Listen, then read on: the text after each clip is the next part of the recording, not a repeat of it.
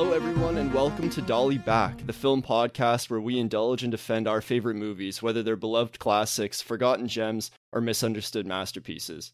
My name is Eric Meyerhofer, and I'm an undergraduate student studying film and also an off-the-clock movie geek. And joining me as my co-host is my friend and classmate, Krishiv Parmar.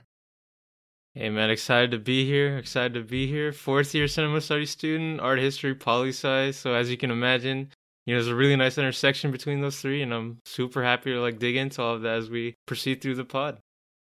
Absolutely. It's kind of funny too that you mention art history because I'm also an art history minor. And it was just this podcast kind of felt meant to be for both of us because we've been in school together since first year, but there was a bit of downtime given COVID and we couldn't really meet up at all during third year.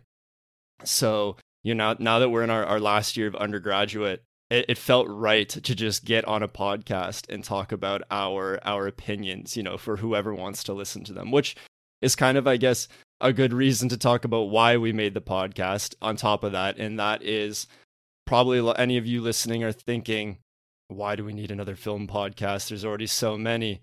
And honestly, that's a good take. That's a fair take. I'm not gonna argue with you on that one. But what I will say is that Dolly Back for us, I think, is going to be a podcast where it's a conversation, but it's also us pulling in academic resources as much as we can, and also just as much cinema, academia, and study. Maybe that another conversation show might not do. What do you think, Krishiv? I think generally, you never want to talk down to your audience. So, the prospect of making, these materials accessible, because I know I definitely struggled with them the first time I read them. They're very dense materials. If there's, any way at all the pod can, sort of, pique your interest in that kind of material, deeper film scholarship, we've probably done our job. And, it'd be good. It'd be nice to do that while we're discussing our favorite movies, or, films that need a reappraisal. So totally looking forward to that. Sounds like a great time. Absolutely. And just one last thing on the topic of scholarship. I think reading scholarship and whether or not scholarship is like a book or just an essay that comes out with a film's release, like the essay that we're going to get to later in the episode for this week's movie, I think it kind of it deepens the appreciation for a movie and knowing somebody else's opinion, especially in written form. It's one thing to scroll through your Letterboxd activity and to read a paragraph or two of somebody's musings, like what I do, But to read something that's been edited and something that, is actually a conceited effort by somebody to put thoughts into words about a film, it's a good way to strengthen a bond with the movie, I think. Yeah, and just without sounding too film bro-y. That's also sort of the fun of podcasts. You sort of, grow your ability to talk about film and, you discover things on the fly. So absolutely. Yeah. Absolutely. So I guess enough about us. We're just two schmucks sitting in our rooms right now talking about a movie. We'll get right into this week's film. Krishiv, do you want to introduce it? So this week's film is Throwdown by, the exalted Johnny To. This is actually the first film I've seen from him on a recommendation from Eric. So I was very curious going in. I just knew about the Kurosawa sort of influence, one of my favorite filmmakers. So this was right up my alley. That is just so amazing to me when I told you about Throwdown and I knew that it was your first Johnny To movie going into it. I mean, even coming from me, I'm not gonna try and act like I'm some sort of Johnny To scholar. I've seen maybe 6 of his movies, but it's always fun to see somebody watch a first film from a director that you really have gotten you've grown into, I think. And for me, I had the benefit of being exposed to Johnny To in third year, actually. For a Chinese language cinemas course that I took, we watched PTU, which is a crime film that he released the year before Throwdown. Throwdown came out in 2004. And Johnny To, I mean, guy is just ridiculously prolific. He did 3 movies. He produced and directed 3 movies the same year as Throwdown. And it's arguable that Throwdown may not even be the biggest release that he had compared to something like Breaking News. But with the Criterion release that just came out back in September, it was kind of hard for me to not be completely obsessed with this movie. I don't even know what it was, to be honest with you. I don't know if it was like Letterboxd Discord or seeing stuff pop up on Twitter, but Johnny To just kind of occupied this very specific spot in my mind, and I knew I needed to consume and just involve myself with all his films, or as many as I could get my grubby little hands on. my first sort of impression of the film, you posted a few screenshots or screen grabs from the film. I didn't know what to expect when I started it. Really liked the neon kind of aesthetic, the landscape, these basic kind of trappings of, film noir, neo-noir. But how that actually worked, in terms of the narrative you want to put out, in the confines of maybe national cinema, like that was a really interesting way to approach the text for me, especially seeing it as my first movie was Johnny To. Yeah, absolutely. No, it's totally. I've even read, this is a very personal film for him. I think we'll get into like the illusionary aspect of like the Kurosawa, influence later, because it's very, very, it's very, very like cut and dry on where he wears it on his sleeve. But Johnny like really poured a lot of himself into this film, and I think it really reflects in the way that he handles characterization. And that's not to say that his characters in his other movies are anything less. What was it, last week? Or it might have been this week, actually. I watched Exiled, which is a film that came out, I think, 2 years after Throwdown, with Anthony Wong, Lam Swep. Really, really good, and just a really amazing, endearing, like, heroic bloodshed movie. But there's something very quaint, and I think something very comfortable and homey about Throwdown that he doesn't really get with his other, these like almost too good, too big to be true crime films like PTU and Election and Exiled. And that's what really drew me to Throwdown. Even from the beginning of Throwdown, Tony like rides in on his little Vespa, and one of my favorite little sight gags of the movie, you'll probably remember this, is how nobody ever walks around the bar, like nobody ever walks around the barrier in front of Sato's club. They always have to do a little hop over it. There's a little stopgap or something there, right? Exactly. Even Tony Leung Ka Fai, or I think that's his last name. He does his little hop, even though he's like significantly older, and he's like this like esteemed master of a dojo, but he still like has to unbutton the button on his suit jacket, and he has to do his little hop over the guardrail. Like it's just a funny little a piece of the set that like everybody has to interact with. But going back to the beginning, Tony walks up to this huge bouncer, and what does he say? He's like, they start laughing, I'm pretty sure, and he asks him like, how much do you weigh? And the bouncer's like, I weigh like 320. And Tony's like, oh, I can throw you down in one move. He's like straight to the point, entire film, right? He is. And like the entire time he has this hilarious shit-eating grin on his face. He's like, he's just smiling from ear to ear, because we're completely exposed to Tony's character. He just wants to fight. That is from the get-go. It doesn't change. He just wants to fight. But I think, moving from Tony, like, what did you think of the introduction of Sito in the club? Actually, like, just sort of going back to Tony, like, I don't mean to like sort of skip ahead too much. No worries. And spoiler alert, for people who are meaning to see the movie, but it does sort of make it, all that, bit more heartbreaking when he sort of lies about the glaucoma diagnosis, right? This is someone who's very honest or transparent at first, that we think, in order to sort of, fight everyone that he sees, but he's sort of prone to those little character flaws where he's playing his cards a little close to the chest. He can, he'll tell a white lie to get what he wants. So I think that was a really nice sort of layer to the character, and obviously it plays off really nicely. Yeah, with the main sort of conflict, right? Absolutely, and I think these little, maybe misgivings or whatever about these characters prop up all over the movie. Like Tony has this thing about lying about his eye condition. And, to a lesser extent, I think you have Mona, as she's getting kicked out of that apartment.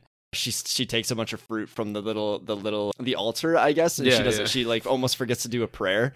And then even, Sito is always trying to like steal money from other like, triad members and stuff. Yeah. He's trying to, they're doing the wallet swap in the arcade, which is actually, okay, one thing I need to talk about this right now. Unfortunately, I need you to watch PTU soon, but PTU, there's a scene in an arcade, and it's a very big set piece. And when I was watching Throwdown, I was like, what is this guy's deal with arcades?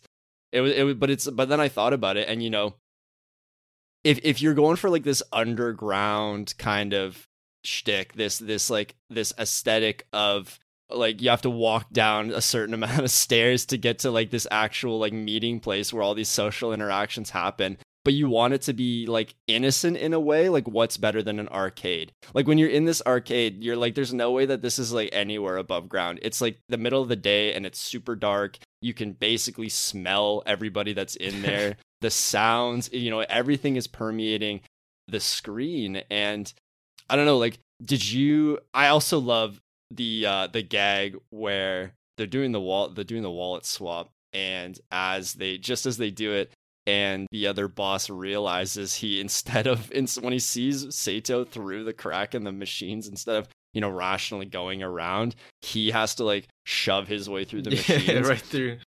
But then Johnny doesn't stop the gag there, and he has his two other like goons shove through the machines too, and then they just kind of like they just puff their chests and stand there. They're like, I mean, I think like in general, like the way like he approaches Savage, like just on the level of sort of, you know, I guess montage or the way he moves through spaces. Like there's that one scene he confronts him back at the club, you know, at sort of asking for the money once he figures out the wallet swap. You have him just throwing the surveillance videos, very rapid, you know, quick cuts, yes. Right? And then everyone sort of approaches them, you know, for the money that, you know, they've lent out or the money they've loaned. And he's just saying, hey, I'm talking. It's very quick, rapid cuts. Like, it's just the small little things that sort of add to the sort of the humor he's going for, right? Same thing with Savage being the one to actually break into the stall that Mona and Sito are hiding in. You know, like you have that like prolonged like comedic sequence where they're hiding, and then, you know, they cover for each other by like peeking down under the door. And then finally, like, Savage comes in. He's like, I gotta piss. I'm not waiting. And he just busts. And then instead of actually being mad, he's like, well, he says disgusting couple or something like that, which I thought was, you know, just so good. And I think it's a good way of kind of alluding to, or like getting to, the overall comedy of the movie, which I was admittedly kind of taken aback. I don't know how you feel or you felt about it immediately. I mean, obviously I think it works, but it was not something I think I was expecting from a movie like this. When, you know, Bo is introduced at the club, you know, I was a huge fan, obviously, like you mentioned, you know, similar to the arcade, you know, there's a huge focus on just establishing the texture of not only the sort of mise-en-scène, you know, you have all this cigarette smoke sort of flying around the club, there's jazz music playing, which you could probably make the argument as a nice analog, you know, to judo, in a way, the whole freestyle aspect of it, I thought that was really cool. And I think just in general, one thing about the club scene is that it really sets up Bo to be, you know, not what you expect him to, right? You're expecting this sort of grizzled, you know, veteran judo master, and you have someone who's down on his luck, obviously. And that really contrasts with how, you know, intense or overwhelming the entire sequence of just entering this club is. Because when you know, head back outside, Tony's trying to do his whole, you know, judo thing again. The street is completely dead empty. The sound design is dead. You have these very hard contrasts set up in the montage itself. And that also sets up the humor to some degree too, right? As soon as you see Bo, he's not what you expect, so there's a bit of, you know, oddity to the film structure, which I thought was really great, yeah. No, you're totally right. And I also think, you know, credit to Louis Koo, who doesn't even speak a word of dialogue in his opening sequence. Like, we're introduced to Tsito, and he's just so hammered he doesn't say anything. Yeah. You know, he's losing some sort of game, and you know, Johnny To, like, in such formal tongue-in-cheekness, he's like showing him like hammered drinking a pint, and then they're like, well, where are you going? You still have 8 pints. And then like there's just this incredible little like this little pan to all of the beers that he has left, and he's like, no, he just gets up and he goes over and picks up his guitar, and he just falls face first on the stage. And you know, the reverse right after that onto Tony, who kind of like looks a bit concerned, but I think like his concern quickly turns into disappointment that like this guy doesn't want to fight. You know, nevertheless, he goes up and he's like, my name's Tony, like, I want to fight you. It was a really just amazing. I don't really like using the word subversion, but it was definitely, you know, like this, we're like, this guy looks like this, like skinny little dweeb. Like, there's no way he was a judo champ, right? Yeah. But actually, before we go any further, I did want to double back to the very beginning of the movie. Yeah. Because I think there's a lot to be said about that opening, the opening sequence of Jing like singing in the tall grass and in the reeds, and then cutting to this like kind of ritual dinner that they're having at the dojo, him and his master. You know, and I was looking, I think Sean Gilman in his piece, anybody who was up to date with the Criterion release of Throwdown, you might know that Sean Gilman had an essay published, and it was a really great piece. Chris Shiv and I both think enjoyed it, and we'll talk about it more, I think, throughout the pod. But he does mention that the song that Jing sings throughout the film is actually the theme song from the Sanshiro Sugata TV show from the 1970s. Now, anybody who knows their Kurosawa knows that Sanshiro Sugata was his 1943 debut film, and it's just this very tight 80-minute judo film. And going back to what I said earlier about how Johnny To wears this Kurosawa influence on his sleeve, literally from the very first beat of sound, from the very first scene, he has this nighttime cityscape shot that he then, doesn't cut to. He just cranes down into these, into this very out of place organic scenery. It's almost like paradoxical, right? It absolutely is. It absolutely is. And we'll get to the end of the film later, but his insistence on going back to this setting was just so amazing to me. And I think it's just, it underlines the actual kind of thesis of the movie, whether you want to use that word or not. I think, trying to come up with a thesis for films like these is always just such a doomed task. But I think it would have been really easy for him to just start he could have just started the film in media res, like have Tony show up to the bar. Yeah. But to kind of like immerse this judo film very much in like these almost like mythical rituals that seem to be of judo was, I think, such a great decision. The push in with this obscenely wide angle lens onto the title, or like right before he cuts to the title card. You have this wooden shelf in the dojo that shows his master's name, and then he cuts to the throwdown title card, and that's when we get into the scenes with Tony pulling up on his scooter. Tonally, I think it works perfectly to set up what actually becomes Sito's, his journey, like his actual meaning at the end of the film. But I'm curious, like, what did you think? Like, did you think that it was a bit jarring to go right into the city, or not? Oh no, I mean, sort of going back to the point on Bo's opening, and I just picked this up as you were talking. But the idea that it's like, oh, he has 8 more pints to go, and I remember the sequence. I think 30 minutes later, everyone's sort of confronting them, and the guy tells him your liquor store room's almost empty. I'm not sure, to what degree, the writing was, aware of the earlier scene, but that is a nice, sort of wrinkle. Sort of going back to the way he opened the film, and I kind of gleaned this from your review on Letterboxd, if you don't mind me bringing it up. The idea that he's staging a sort of ritual between the weeds. I guess from a compositional standpoint, is very.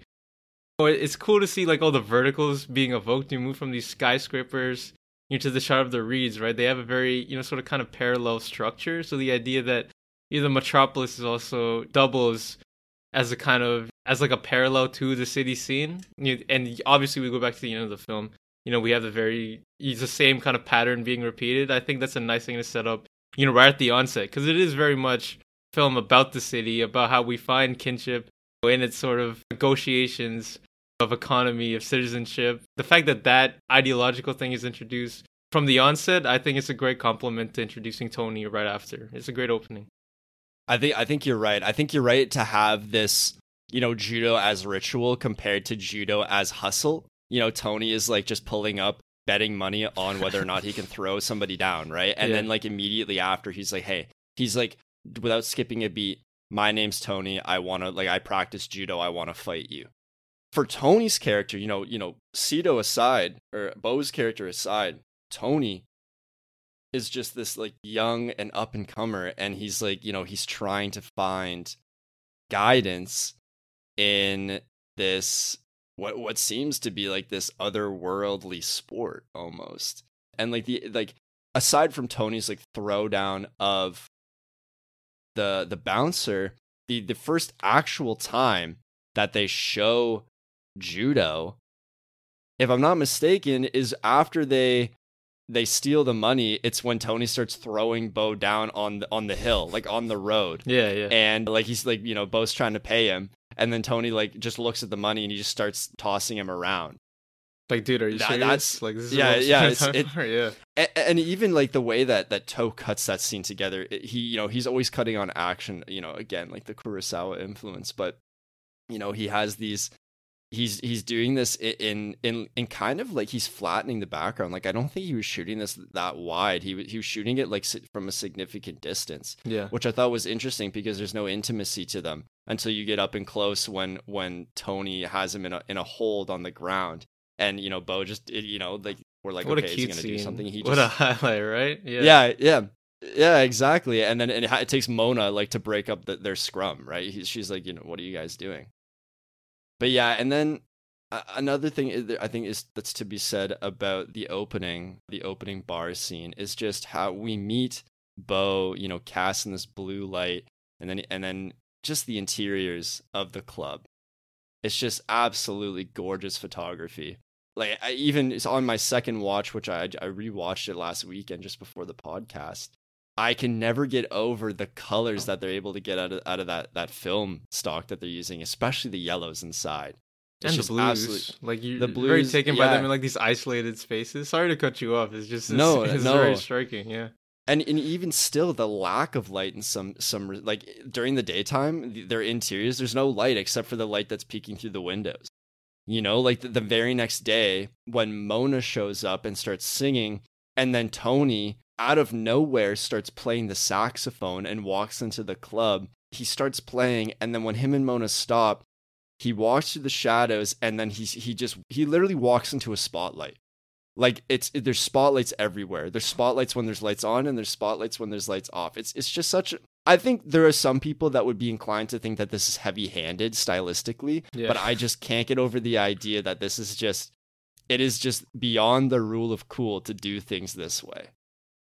I mean, that's sort of like common criticism, of our, sort of our favorite directors, like Mann. That's obviously very targeted criticism of his films. Miami Vice, Collateral. You sort of get the issue with the kind of digital stock he prefers to use, but style. In service of ideology, or it's like it's married to the film form. I don't see a problem with that. I don't think many cine majors would see a problem with that. In general, I think you just have to sort of widen the palette, and you'll sort of appreciate what Toe's going for here. Yeah, for sure. I totally agree. And I think you have to understand, style as like a marriage or this wed to ideology, right? Like, and light plays such a crucial part as we go through the film, which ultimately becomes, the absence of light for Sito, because he obviously does end up going blind in the end, which is like this like anti-catharsis almost, or kind of a catharsis, I guess. But like we have this like, I love the dialogue between Bo and Tony when Bo is like, "You're not going to believe me, but I actually do have like an eye disease," and they just start laughing about it. This is this like chronic disease. It's pretty tragic. This young guy is losing his eyesight, but it's just so funny. Yeah. Right? And to kind of go back to light in particular, to do a lot of the first half of the film, or even the first 2/3 of the film, in these very, in all these neon incandescent drenched spaces. You have the yellow lights of the bar. You have the red lights of the neon that's outside of the bar. Like all of these signs. I posted this screen grab to Twitter, but it's also all over Criterion as like the photo of Throwdown. It's the one of Tony stanced up ready to like fight the bouncer, and just the colors that Toe draws out of these frames is absolutely absurd. But as the film progresses and we're exposed to more and more natural light, and then there's the one scene where Bo, finally kind of reinvigorated with the love for judo, goes to his master's dojo, and he starts playing with the lights. He starts flicking the lights on and off. And then it's not until he actually like walks onto the mats that the light stays constant, right? So it's very much this like enlightened gift that he has, and he's almost like this prodigal son character who's like finally walking back or like coming back to this realm that he belongs to. Yeah. Sorry, bouncing off that, I think there's a really interesting interplay just between, light and color. I don't mean to get into sort of obvious color theory, but there's that red handkerchief that Bo sort of keeps on him for most of the majority of the film, and then towards the end there's a red balloon. I'm not sure to what degree you want to sort of correlate these two objects, as some kind of providence, or maybe, a reference for the handkerchief, at least, to bullfighting, sort of analog to judo maybe. But the idea that, there's different kind of lights, as you mentioned, used throughout the structure of the film. You have natural light. At the very end, in the judo match, you talked about the absence of light for Bo. And then you have Lee Kong, who's wearing a literal blindfold. And, all they have is a sort of incandescent kind of light coming from the skyscrapers behind them. It's not natural lit, at all. It's all done in, this very artificial kind of twilight that they've generated just by setting it next to the city. So I think that's a really interesting, thing to get at, or really interesting way to light the film. I know Wong Kar-wai, he also has a thing for a lot of artificial lighting used, in, a lot of Chinese cities. So I think it's a really cool way to approach it in this film too. Absolutely. And I think it's easy to draw comparisons to filmmakers like Wong Kar-wai, absolutely. But even like how for so many Hong Kong filmmakers, which I am just on the tip of the iceberg when it comes to trying to get into Hong Kong cinema personally. Yeah. They have such a consistent knack for capturing this like city, which is very much this concrete jungle. Like it's all manufactured and man-made. Like there's no natural light. There's very few times that they rely on the moon or the sun. So like what you're saying about this like ending scene where it's like this faux twilight is really telling of how these athletes are clinging to these like these morsels of a different world. Yeah, almost. But I wanted to go back to the red balloon because you brought it up, and I think like now is a good a time as ever to talk about that scene. Because Sean Gilman's piece, he actually opens with the scene of the red balloon. And actually, I'm going to pull up his piece right now. Because there's a really good... He says something at the end of his first paragraph. And he says, "This sequence, barely 2 minutes long and without a single line of dialogue, is Throwdown and the cinema of Johnny To in its purest form." Now, when you're dealing with this scene, we see Mona is in a cab. And To frames this in a wide, and she enters. I think he tracks her. She gets out of the cab, and then it shows her at the base of the tree in a wide shot, and she sees the red balloon at the top. And then he cuts to the right street, and Bo comes out from the bar and walks over and starts helping her.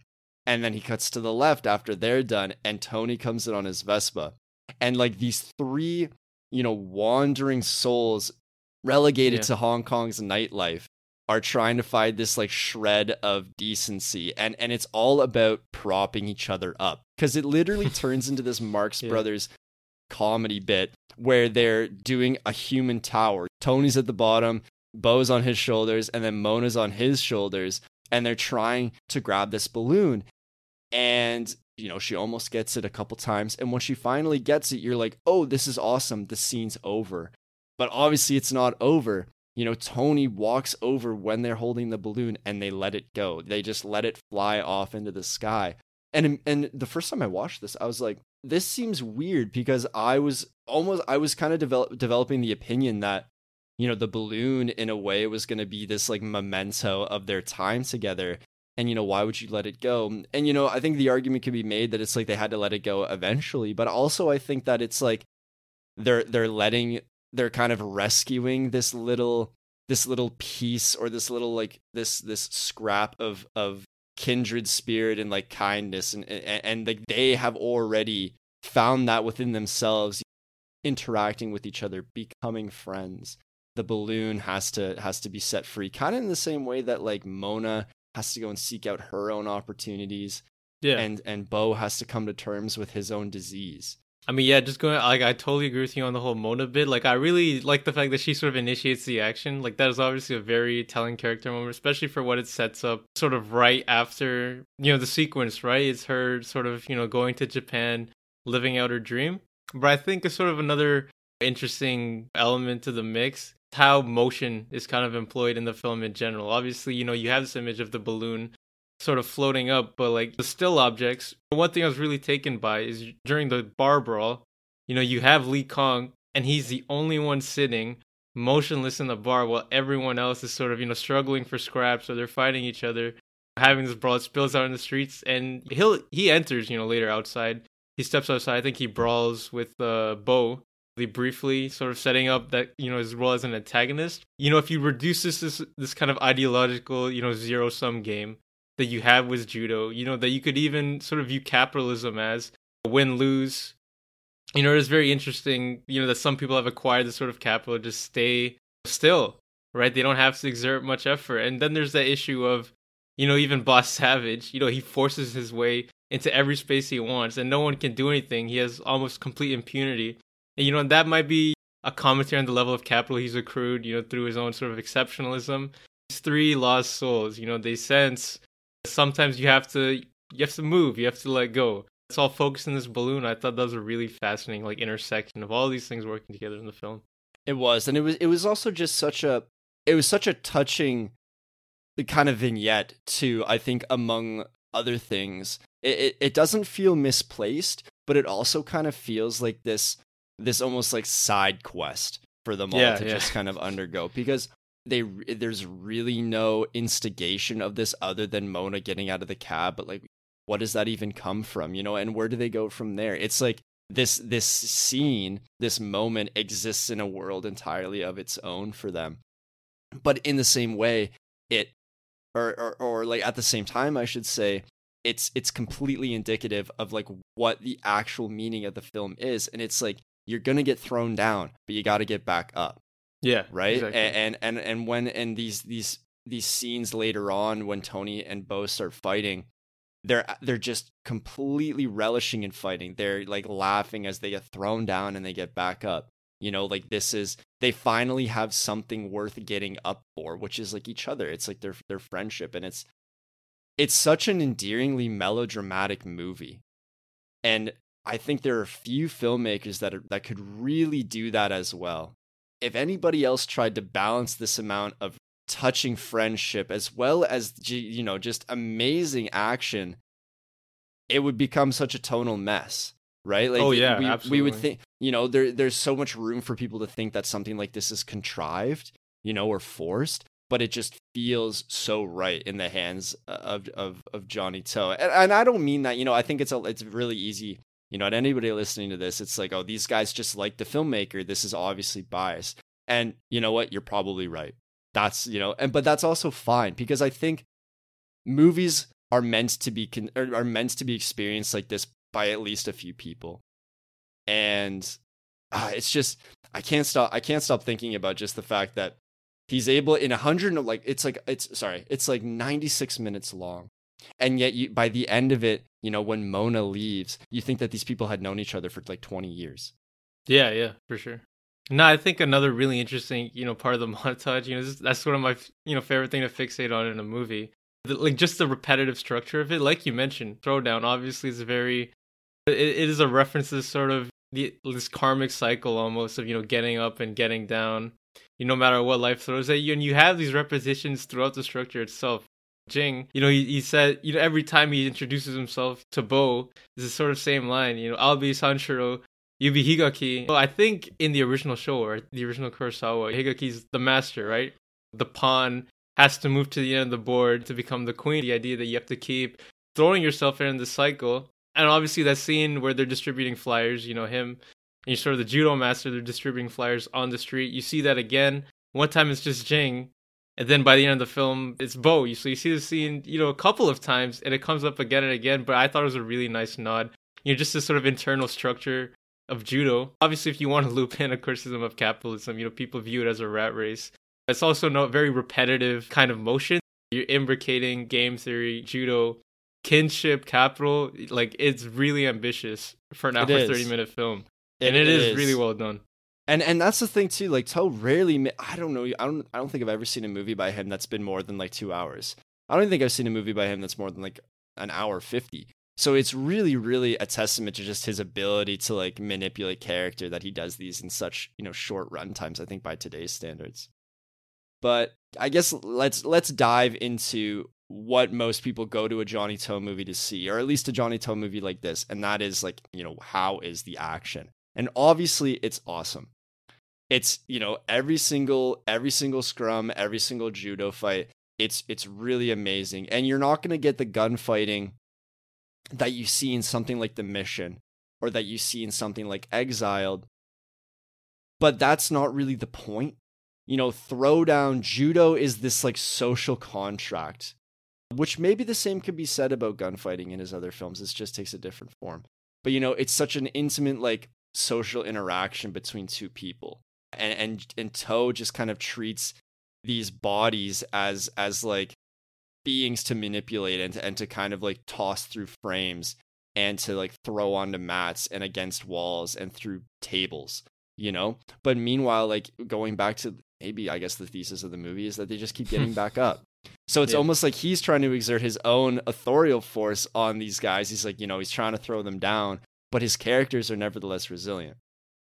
But like talking purely about action, like what did you think? Just in general, not even Kurosawa, you know, Harakiri, you know, another sort of zero-sum, you know, kind of situation, right? So I think the only, like, analog in my mind to compare it to is sort of Rashomon. You know, you have this very, you know, at the climax, obviously, spoiler alert, but, you know, there's a very deliberately choreographed, very drawn-out samurai battle, you know, sequence that occurs between Toshiro, the other actor in the script. I don't remember his name, unfortunately, but, you know, the idea that is very... Like I think you mentioned in an earlier discussion that we had, you know, there's a focus on suture, you know, the sense that you want to keep the action fluid. You don't want to break from it to sort of dull its impact, you know, and you frame these bodies varying, you know, shot lengths, right? In Rashomon, that you are filming them in a sort of wide. You get like the sort of full body experience, right? And you mentioned earlier in the film, Toe is filming very much from that perspective. And as the film goes on, you get these, you sort of close in, right? The camera creeps into these interactions. So the idea that, you know, there was a very deliberate choice between where the camera was positioned, you know, how that facilitates a kind of emotional connection to the characters compared to, you know, something like Rashomon or other samurai dramas. That was also really, you know, awesome sort of addition to the film. Absolutely. I also really love the way that he treats setting, as like every single place in this movie feels like it could just erupt in fighting. You know, like the big fight that happens not halfway through, a little bit earlier than halfway through the film. The one where they introduce Lee Kong. And he's kind of like sitting alone, watching all of these kind of like underlings or like doing their dirty work. Meanwhile, he doesn't have to worry himself about it, right? Yeah. Like the fight breaks out because Savage throws a table. He gets upset at something that I think Mona's agent says, and he throws a table. And then everybody starts fighting. And a couple times, Johnny Toe sprinkles reaction shots of like Tony looking for Bo. And at that point in the film, you're wondering, is this because he wants to fight him in this situation, or is he genuinely concerned for his like well-being? And obviously we get that amazing shot where Johnny Toe frames Lee Kong and Bo. Bo's on the left side of the frame. He's like crumpled over like a piece of paper, and he pops the cap off of a beer. And then Lee Kong is just sitting super stoic and still with his drink in his hand. And that's when he says, you know, we were supposed to fight years ago, but now I see that you're not worthy of it, right? Yeah. So it's this, the scenes of fighting are meant to kind of, like they're meant to convey these masculine bodies. And then in that moment, it could be demasculating, but I also think that it has more to do just with the individual spirit and like this sense of honor, which is just Toe repackaging these honor motifs of Kurosawa and even of stuff like John Woo, right? You know, like to have somebody like Lee Kong say that to Bo, saying like, you're not worthy of a fight with me now, and you know that Bo probably believes it in that moment. You know that he couldn't fight Lee Kong. And then, you know, Toe doesn't stop there. He actually shows Lee Kong leave the bar. They have that insane crane shot where he lowers past the neon sign, and all of these guys are out in the parking lot just kicking the shit out of each other, you know, like everybody's flying around, and he's shooting most of it in slow motion. He's cutting between wides, and he's cutting between like doubles of just two guys off in the corner, you know, throwing each other down. It's very much this meticulously choreographed like ballet. Action doesn't just erupt and then it's this uncontrollable chain reaction. I think it's very much, and that's the thing I think that you could only do with judo, because, you know, I've never practiced judo in my life. I don't really know anything about the sport, but, you know, given like what this movie is trying to convey, it's this like precise calculation of movements, and it's about this like this negotiation between two practitioners of judo, right? Like they're equals, they're throwing each other down, they're getting up. You know, like judo starts where they're holding on to each other's like uniforms, their gis, I think they're called. You know, it's not like they don't, you know, sometimes they start in a pose, but like in official matches, they're starting by holding on to each other. So there's already this like programmed proximity that they have to, you know, then break away from, but also just work with each other for, you know, despite them being an adversary or an enemy or whatever. But then, you know, going back to Lee Kong, comes out like a badass, jumps over the railing, undoes the button of his suit jacket, and then just starts annihilating people. He does his little move where he throws somebody down, and then between his legs he holds their arm, and I guess he breaks their arm or he dislocates their arm or something. I think so, yeah. And then he just says, you know, my name is Lee Kong, and like I only use this one move. You know, like he has solidified himself so high up in this hierarchy of athletes that he knows he doesn't need to exert himself any more than this one thing, because it's all he needs. So now, you know, narratively, we have this very distinct barrier that these characters have to overcome. And then, you know, Tony wants to challenge Lee Kong. And Kong even says, you know, you should come to my dojo and we should fight. And then, you know, not even 15 minutes later in the film, Tony goes over, they fight, he comes back to the bar. He's like, you know, that guy's good. Meanwhile, his arm's in a sling, right? Yeah. So what, like that is probably one of my favorite scenes in the movie, is just that entire like outside. Because, and another thing too, if we want to talk about it stylistically, is that when you mentioned this faux twilight, what we're getting here is they're outside, but you don't feel like they're exposed by the sun or the moon. I mean, it's happening at nighttime, but they're completely drenched in shadow and neon. There's like nothing else. And it just becomes this like, he's cutting on action, and it almost becomes this like collection of tableaus. And it's just so amazing seeing somebody do an action set piece like that.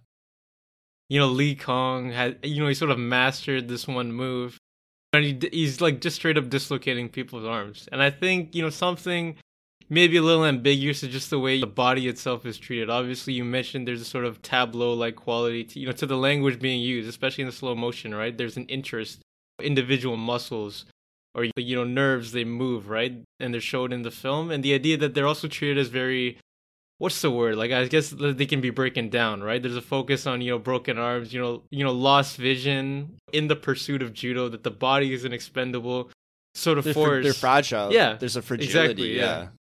You already mentioned, you know, judo as this very, you know, honor-bound practice, right? And it does take me back to kind of, you know, Sergio Leone's kind of approach to, you know, Westerns, right? I think once upon a time in the West, this whole sort of deal was kind of considering how conflicts would start up in this sort of environment, right? Where capital is very sparse. You have to fight for crumbs of it.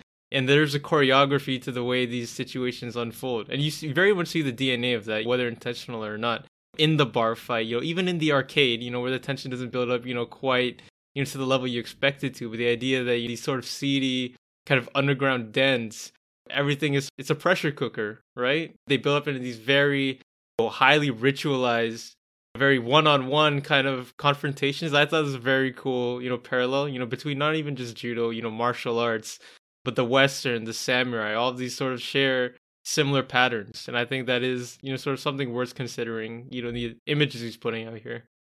I like that you bring up, that you reiterated honor, because it just got me thinking back to PTU, which was the first Johnny To film that I watched. And it's about like this police task force that are kind of patrolling Hong Kong at night. But it's very much a movie that humanizes the almost like the very oppressive, inhumane actions of police officers. And it got me thinking of the way that Johnny To, his entire deal is about squeezing every drop of honor about what we think are the dishonorable underground professions and activities of the world and of Hong Kong. You know, like the mission, Exiled. It's very much, those are movies about fraternity within criminal power, structures and hierarchies.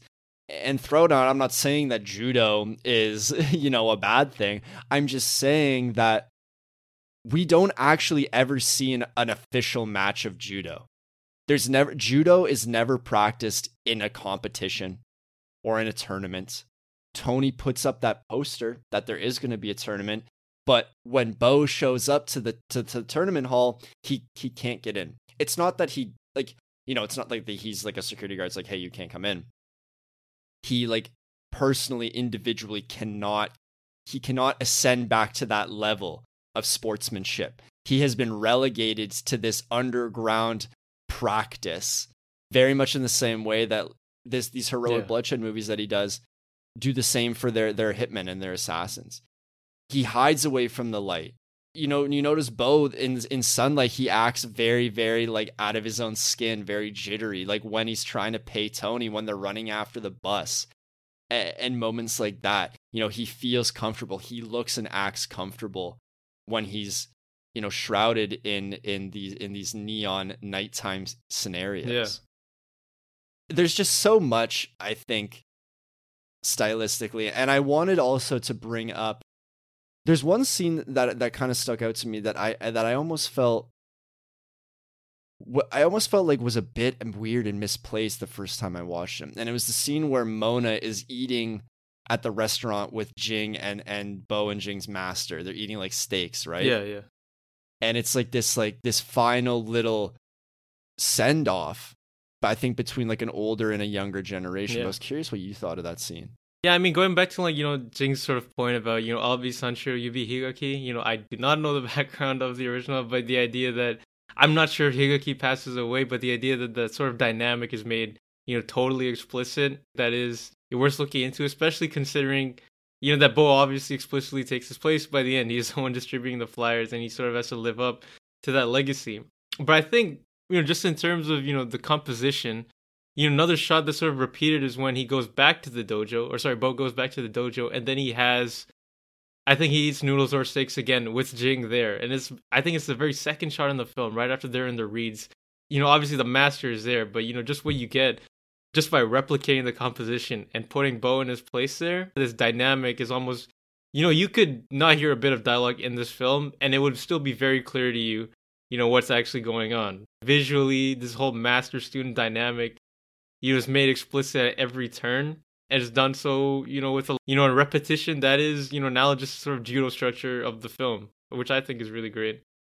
Absolutely. No, absolutely. I think I'm glad that you brought up the mirroring of the second shot, as well as when Bo finally kind of assumes his position back within the world, purely comprised of judo. Yeah. I think that Jing acts as this character, this very, lost, lovable character that's always trying to find someone to help him around and help him navigate these things.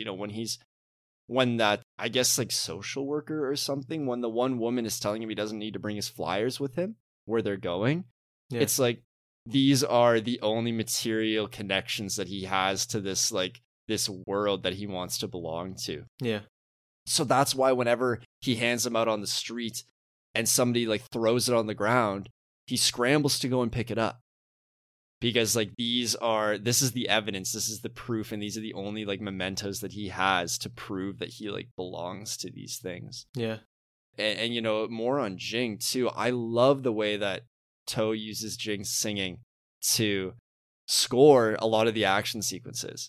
He very much it exists within the diegesis of the movie. Both times during the big Club 2 parking lot fight, Jing first goes up to the karaoke microphone and starts singing. Yeah. He follows everybody out of the building. He introduces himself to the bouncer. And then I'm pretty sure he starts singing again afterwards, which is just, he almost acts as this chorus character who's always around. He doesn't practice judo, whether that's some sort of physical limitation or whether he just never got into it, but he's very much a fan. And I think he's a fan and he's a spectator in the same way that we are. And Jing is the one that's kind of always reiterating the Sanshiro illusion of singing the TV show theme. I mean, this has to be evidence that like they exist in a world where Sanshiro Sugata exists. Yeah. So, Johnny To is just absolutely superimposing his love for this Kurosawa myth into his own film world. Yeah. Another thing, I think, just on the idea of material possessions, I feel like I should sort of apologize before I launch into this, but, I don't mean to sort of find, these deliberate parallels or illusions and everything, but, there is something to be said, about the fact that these flyers that you mentioned, right? At the very onset of the film, they sort of fly away from his hand. And he goes back to pick them up quite quickly, which on the surface, doesn't seem like much. It's just very, it's an expression of his character. But I don't think we could really stage a discussion of this film without mentioning when Mona escapes from the gambling den. She's taking all this money with her, is flying out behind her. Whether that's a deliberate parallel, hey, we can't really confirm that. It's not like we can ask To right now. But the idea that, these motions are sort of contrasted, right? You have capital versus a very extant sort of reminder, of kinship for Jing, right? And the idea that, even though the money leaves Mona's hands, she's not, as fast to sort of go back and pick it up, right? Because obviously she has a lot in her hands in the moment, but one is sort of framed as, expendable, and the other is something we cling to, right? It's our reminder of humanity, in our everyday quotidian kind of life. So I think the contrast between those two, Jing's sort of serving as a spectator kind of, self-insert, to a degree. I think all those sort of work together fabulously. Yeah, and even to go further with the scene where Bo loses all his money and then Mona is like, no way. Like, you just, like, how could you? And then instead of just like, accepting it, she takes the money and they run. And then Bo loses his shoe. And for a moment, Mona, she loses sight completely of these, of the material in front of her, the money, to give Bo his shoe back. But then, and I don't think this is out of a like a self-interest when she does this, but when she does her like trek back to pick up more money, and those three goons are all crouched down in the alleyway, To frames this in this really amazing horizontal composition. Very like, I think he evokes a lot of Yojimbo and Sanjuro in it, where you have these shots of Mifune walking through the main streets of villages, and he has this horde of people behind him. These two planes of action is very much another Kurosawa, I think, link. But then it breaks out into this choreographed dance where they start crouch walking across the ground, picking up money, adversarially, but also collectively, because like the goons aren't going after Mona anymore because they know that they need to like get the money before they get her. And Mona kind of knows the same, so she knows she can get away with stuff. She can get away with like getting more in that moment. But I love this like stare down, this mutual understanding, and how like To renders that physically when they start to almost move in sync. It's almost this like musical level choreography that I think happens a couple of times in the movie, and it's just this distinct formal understanding of how to use bodies. How to move and manipulate bodies in the frame, right? And also, sorry, just one last thing. Like the setting of the alleyway so greatly contrasts to the setting of this like yellow nightclub, and yet they almost feel the same in that Bo is just like nevertheless detached. He just kind of like wavers through these settings. But what were you gonna say? Go ahead. Oh, sort of like to, kind of, double back to the Sean Gilman piece, obviously, that scene of her running, the shoe as a sort of, melodramatic object imbued with this kind of meaning, obviously is contrasted with her leaving to go to Japan. And I think, we briefly discussed, Gilman's sort of conclusion on it, that he kind of runs with the ambiguity of that freeze frame at the end where she's smiling. And he sort of kind of concedes that, she's very much going to be part of the same system goons were when they were collecting the money, right?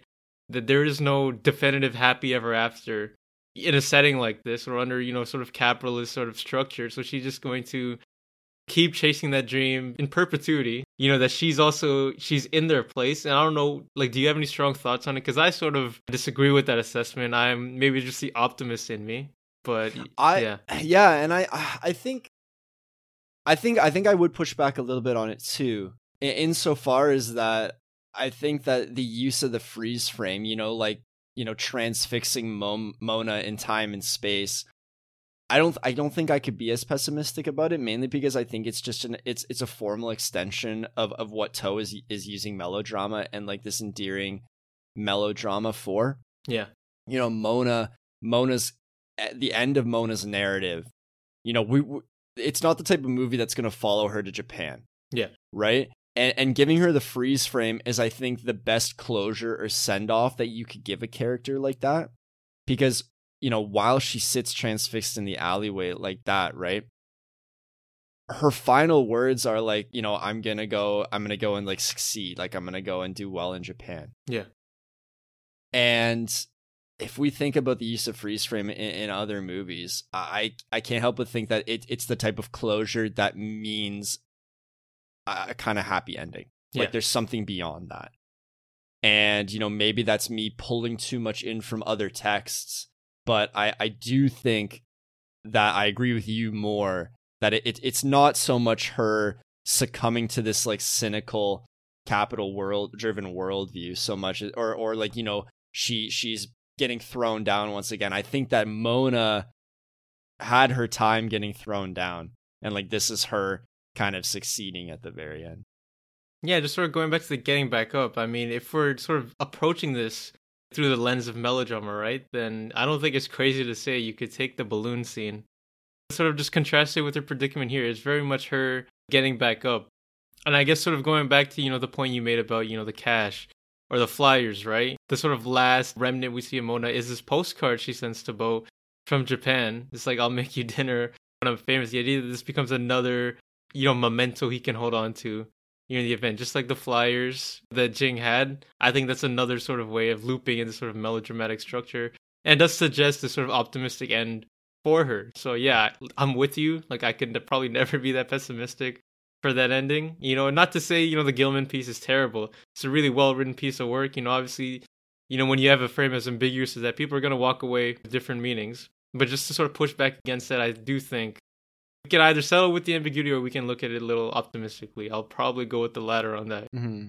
And I think this is also just a testament to why it's so important to read, other people's writing about movies. Yeah. Like you and I obviously feel so strongly about this movie. And no doubt Sean Gilman feels so strongly about this movie. Like Sean Gilman is well known for writing on Hong Kong specifically and its national cinema. And I've read some of his stuff before, but it's also just like there's no good in no difference of opinion.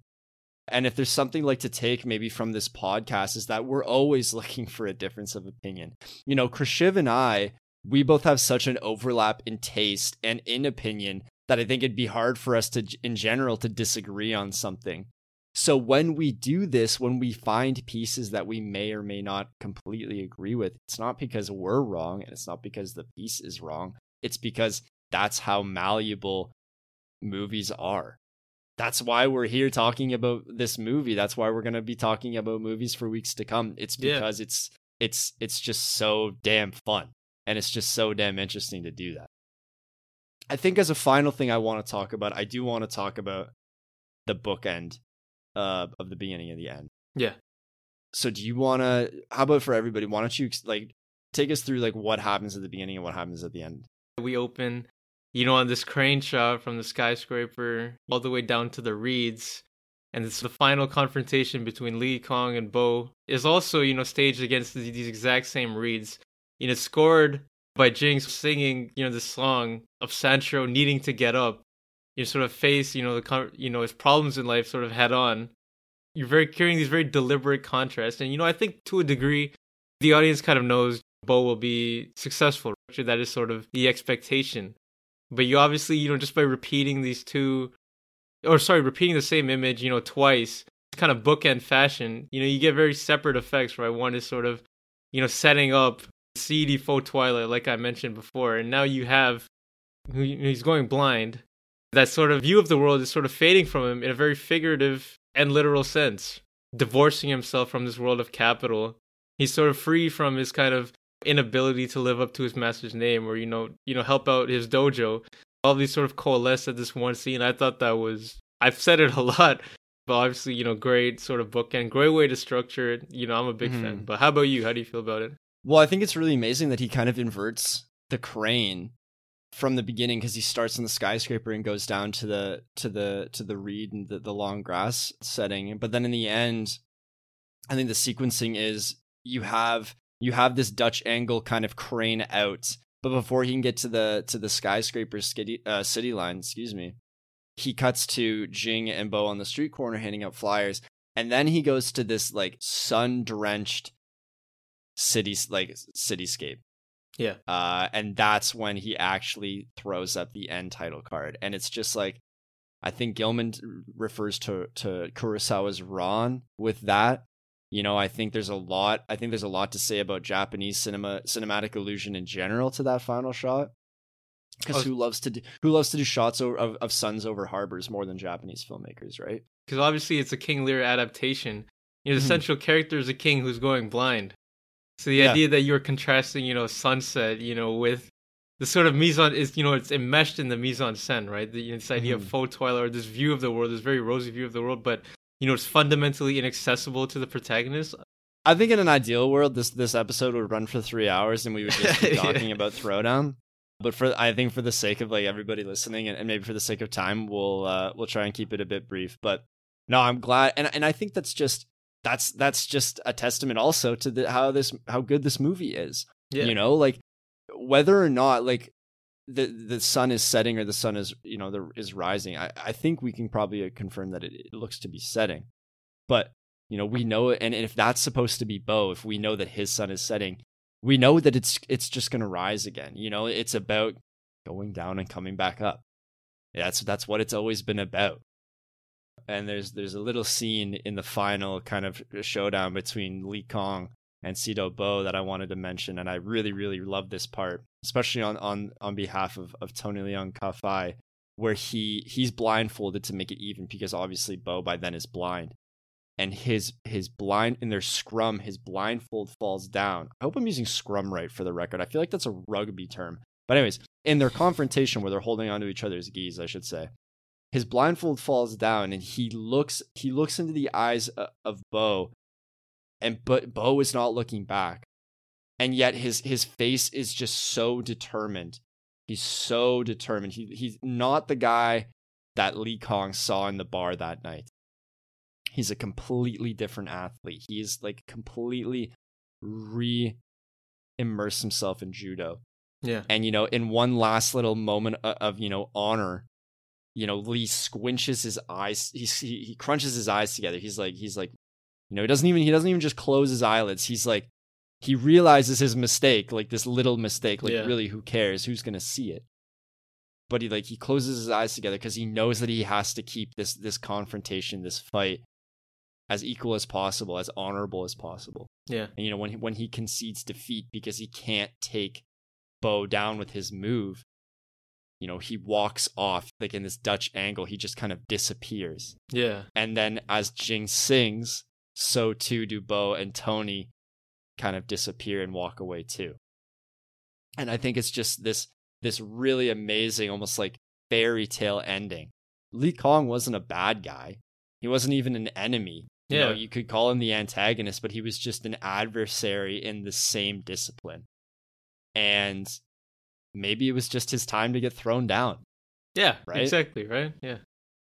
So I think, unless, do you have any closing thoughts? Let's hear them. What are your closing thoughts on Throwdown? Well, actually, just sort of an addendum to the last point I made, I feel like that was also the closest, sort of Sean Gilman piece, the sort of parallel to the whole King Lear idea, so I will take no credit for that. That just sort of came up, but that is 100% Sean Gilman. Suffice it to say, thank you, Sean Gilman, for writing the piece. Thank you, yeah. Closing thoughts, I really need to watch more Johnny To. I don't know, what else I can say, but it's a fascinating entry point. Obviously, the fact that we're talking about it, I would highly recommend it to anyone out there who wants to sort of, sort of broaden their taste in Hong Kong cinema or just get into Johnny To. I sort of, need to start, my process of sort of, getting up after being thrown onto the mat, and sort of getting into Johnny To's filmography. But yeah, you? Absolutely. No, I think you said it really well yourself. I want to thank everybody that listened to our debut episode. You will all have to find out what we'll be doing in a bit of a special episode. But thank you for listening to this episode of Dolly Back. Please go out and watch Throwdown. There will be a link in the description or in the info for this episode to Sean Gilman's piece on Criterion, and we will see you next time.